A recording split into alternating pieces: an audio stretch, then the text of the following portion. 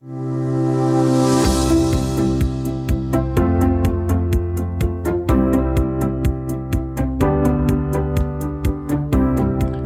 to the Chocolate Cake Bites podcast. This is a podcast where we will discuss the sweet nuggets of goodness that come from living the gospel of Jesus Christ. I'm your host, Ken Williams. The opinions, attitudes, thoughts, and ideas that we discuss are those of the hosts and guests and are not necessarily a reflection of the actual doctrines of the Church of Jesus Christ of Latter-day Saints. Thanks for listening and enjoy this week's conversation. It's been a couple of weeks, maybe 3 weeks. I think I mentioned in one of the last episodes that I did that things have been a little bit crazy at work. We had our peak season, which was Thanksgiving to Christmas, and in theory, things slow down after that, and it kind of has, but at the same time, as I've mentioned in previous episodes, I have a peer who has been out sick for several weeks. It has been really almost since November 22nd. He was out for a medical procedure and then was back for a few days and then out and then back for a couple days. And then he's been out since early to mid-December, something like that. So I've been covering his operation, and things have just been a little bit hectic in the last couple of weeks.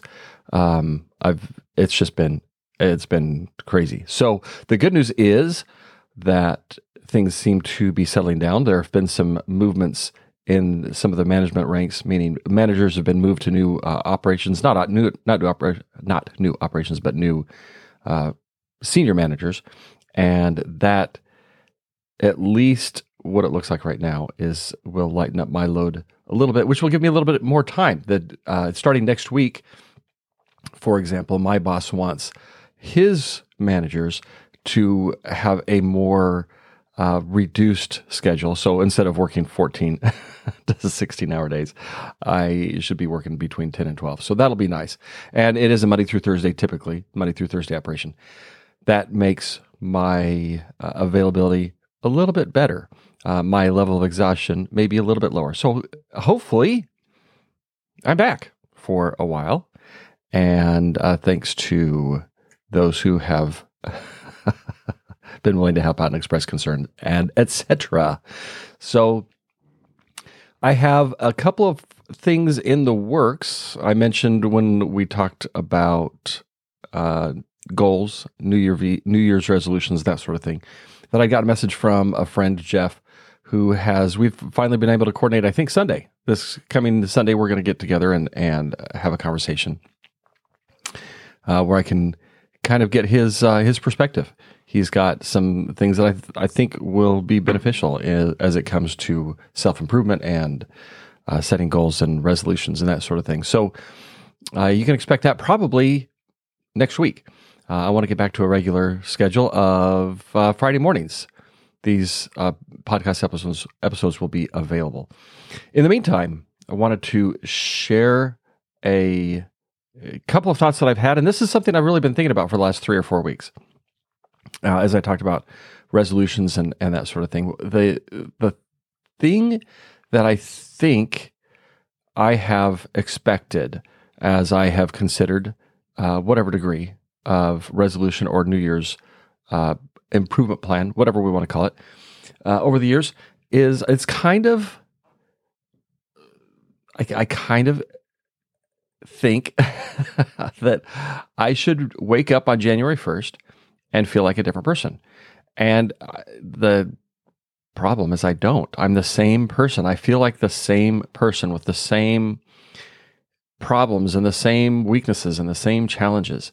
And on the 31st or whatever it is that I set my goals, that I'm going to get into shape this year and I'm going to exercise and I'm going to eat right and whatever else. When I wake up on January 1st, I still feel like, that doesn't sound fun. So, like I said, next week we'll probably have a good conversation with Jeff, get some insights from him. But I want to just share some things that I've been thinking about. I had a nice conversation with Sarah, so thanks for reaching out, Sarah. We've talked to Sarah in the past, and she'll be back at some point, I'm sure. We're trying to get Sarah and Annette. There's my obligatory reference to Annette, who is my sister.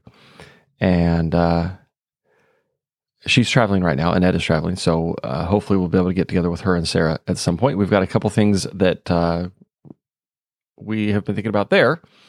But I was talking to Sarah, just sharing some thoughts that I had. And so I'll share those with you. I've been thinking about putting these thoughts into the podcast, and so I will do that now. In the Church of Jesus Christ of Latter-day Saints, for the last several years, we've had a program called Come Follow Me, which is a gospel discussion / scripture study program, and it's evolved over the years. It started out as a kind of a curriculum for the youth, and really more than just a curriculum. It was a method of teaching in the Savior's way, teaching the way that Jesus Christ taught. It has a lot to do with asking deep, meaningful, insightful questions and giving people an opportunity to think and feel and consider where they are and what their opportunities for growth and development are.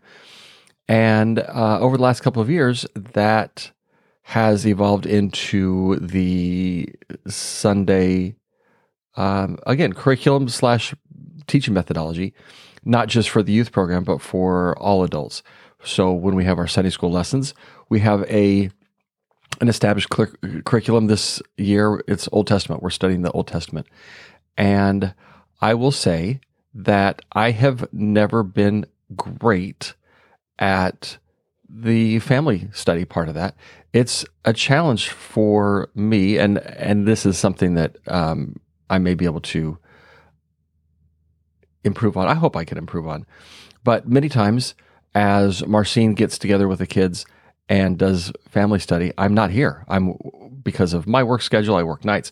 I'm either sleeping or I'm gone, and so I just don't have as active a part in that as I would ideally like.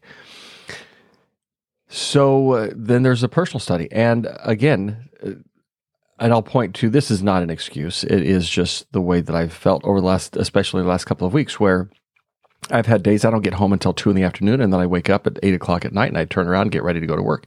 And I'm in by 9 or 10.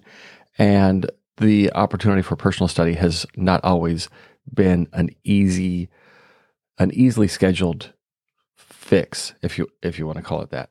And so early in the year, I found an app that helps with that. The app is called Come Follow Me. It's not something that is produced by, created by, or necessarily endorsed by the church. I don't know that they have an issue with it, but it's just an app that is made by a member of the church to make it a little bit easier for people to get into the scriptures on a more regular basis.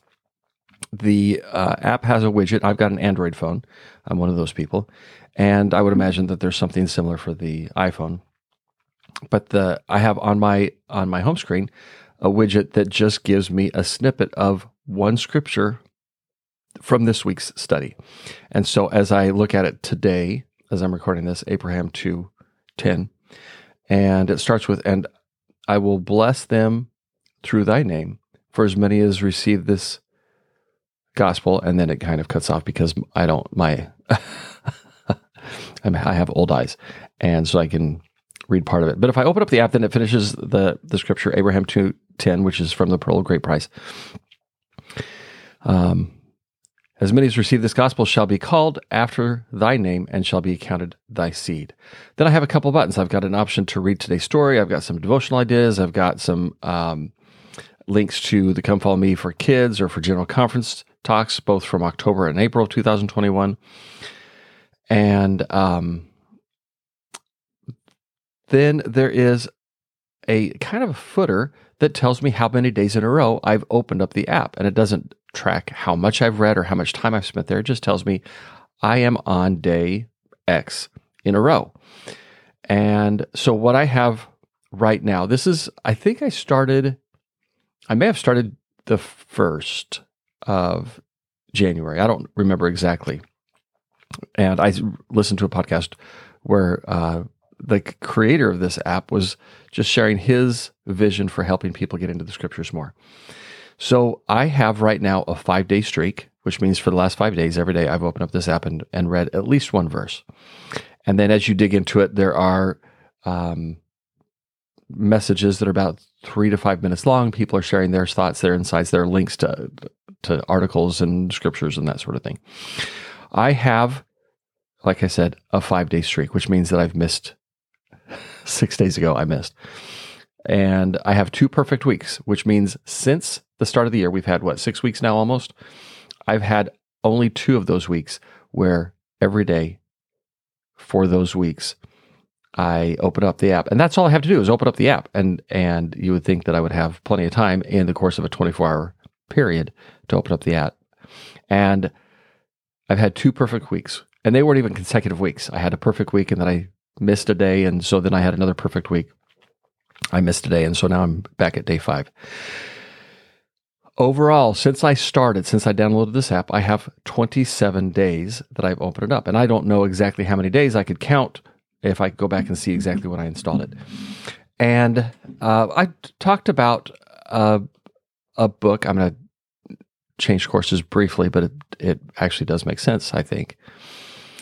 I talked about a book a few episodes ago called The Gap and the Gain. And I will tell you that the first time I missed a day, and again, all it takes is for me to open the app. That's all it takes. And I missed a day. And my first thought was, oh, I've screwed it up. Now I have to start all over.